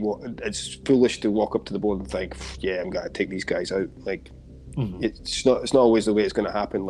So the things you don't know about that they can do, maybe that you've played them previously by somebody else has played them and they've not played them maybe the way they should have been playing them, and you've totally creamed them, but then you come up against a guy that knows his shit and they're like, I ain't playing that today, so they end up getting your ass kicked. So what I kind of struggle with in a guy competitions or even tournament things like this or whatever is that I struggle against obviously armies that I've not played against before, so because I don't know their units, I don't know what they can do. I don't know what they do, so I'm don't know. So I've been trying to ask a lot more questions at the table to try and figure out what they can do, and I also try and do a bit of homework as well on the factions. So if I know once they're locked in, say the 5 other guys in my faction, once they've locked in what they're taking, I'll do a wee bit of research on them so I know the sort of go-to stratagems and how it plays. That doesn't necessarily mean that's how they're going to play them. Do you know what I mean? Because it can, like, especially chaos lists can be so different. Like, so somebody says like, "Oh, I'm playing like Chaos Space Marines." You've no idea. Like, there could be anything. It could be like long range shooty. It could be up close in your face. It could be anything. It could be psychic shenanigans all over the shop. You have no idea like what you're coming up against. So, so I've got to kind of come up with like asking questions about what this stuff can do. If it's chaos and stuff, I'm fairly confident because I've played them and I know what lists can do and things. But if it's an army that I don't play or haven't played ever, then I'm kind of get caught cold. Like, you know what I mean? So I get caught cold at it. And like I say, sometimes a unit won't look particularly menacing, like on a data sheet, because you're like, oh, it's just like a Space Marine or whatever. Like, I should be able to deal with it. But sometimes the player will know how to make, like, ramp them up Super Saiyan style, and they'll just like annihilate you, and you're like, oh shit, that wee throwaway unit I thought wouldn't do much has actually completely scuppered my plans. You know what I mean? So that's what I worry about, is that I'll make a silly mistake based on like I don't know how the army functions I'm playing against. So that's what I'm gonna try and stop happening. That's my plan anyway. That's my grand plan. But no, I've not got any. Simple as that. Not got any real fears of taking anybody on. It'll be a good experience no matter what. But Definitely. I'll be interested to see what people bring, especially at 1,500 points. I think 1,500 points is really tricky. Yep. Sort of size to think about it a bit harder, don't you? Yeah, especially try to get all the objectives, because you have less troops to get the objectives, less things to get objectives. So you have to make a lot of key choices. You can't have all the toys. You can't. No. So I think it'll be good. I'm looking forward to testing my metal. Brilliant. And how it goes. So yeah, cool, mate. That's us. So I'll see you in the final, Nelson. Now everybody knows our lists and can beat us. We'll just sit back and let everybody else play. Well, if anything, if they don't beat us, having heard all the answers, and there's also something wrong with you. Take us out of a corner and sit down. So, but yeah, so that's it, guys. We'll wrap it up, I think, because we've been talking for ages. This has been a lengthy one. So, what to talk about though? So, it's good fun. Yeah, I hope it's helped people that are maybe debating on what to do for their lists. If there's anybody that's been like struggling to come up with ideas of what they're going to do, or reassured you after hearing me be very vague about my plans that. Actually, you've probably thought about it longer than I have, and you'll be all right. Yeah, exactly. So there's benefits all around, really.